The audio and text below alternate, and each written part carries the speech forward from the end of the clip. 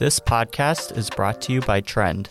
Trend is a micro-influencer marketing platform that helps connect brands with influencers. Learn more, join our network, or start an influencer campaign at trend.io.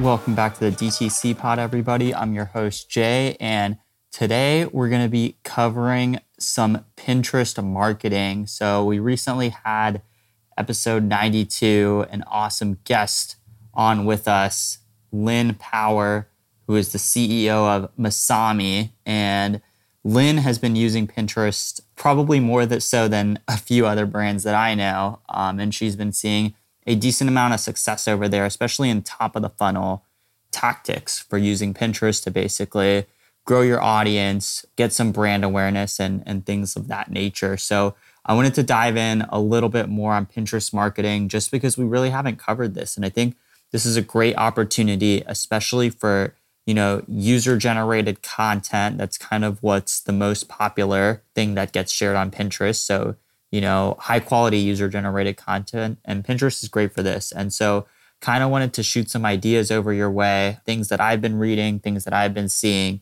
and things of that nature. So, you can use Pinterest in a few different ways as a e-commerce brand. I think the most obvious one that you'll want to set up is the shopping experience on Pinterest. So we talked about this in a previous episode too, and setting up your shop tab on your Pinterest profile can be just a great way to post some of your products over there. You don't have to have every single product from your product line, but maybe start testing with a couple of your most popular products and things like that.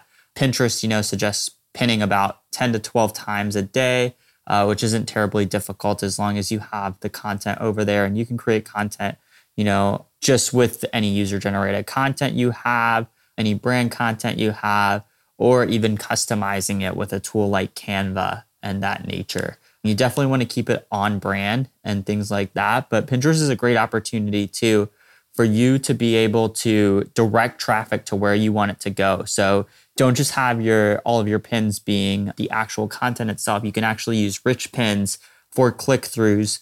One brand that does it really well is Whole Foods. If you check out their Pinterest, they're always linking back to blog content, their articles, or you can always link back to app downloads or straight to product pages and things of that nature as well.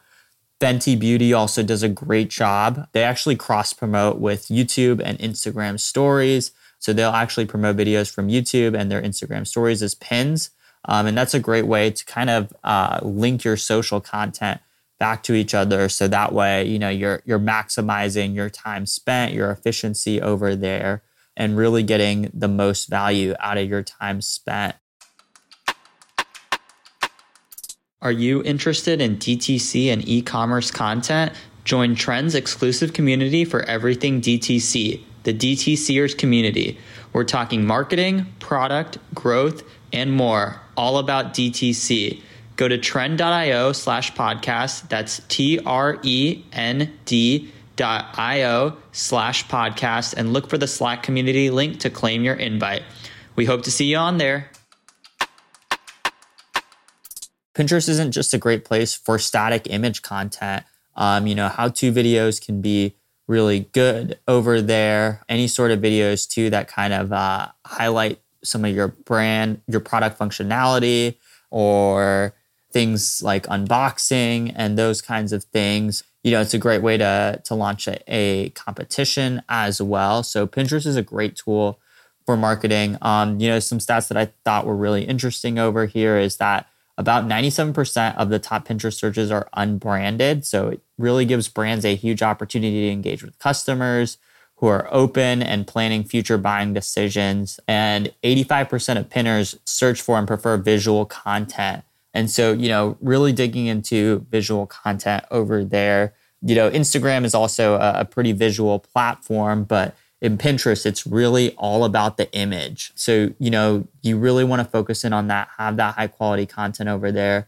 Some other ways that you can use Pinterest for marketing, like I said, distributing content. You can even invite collaborators on your boards as well. And so this can be an opportunity for you to have customers get a little bit more involved and things like that. And you're really just building a hub for your business with Pinterest.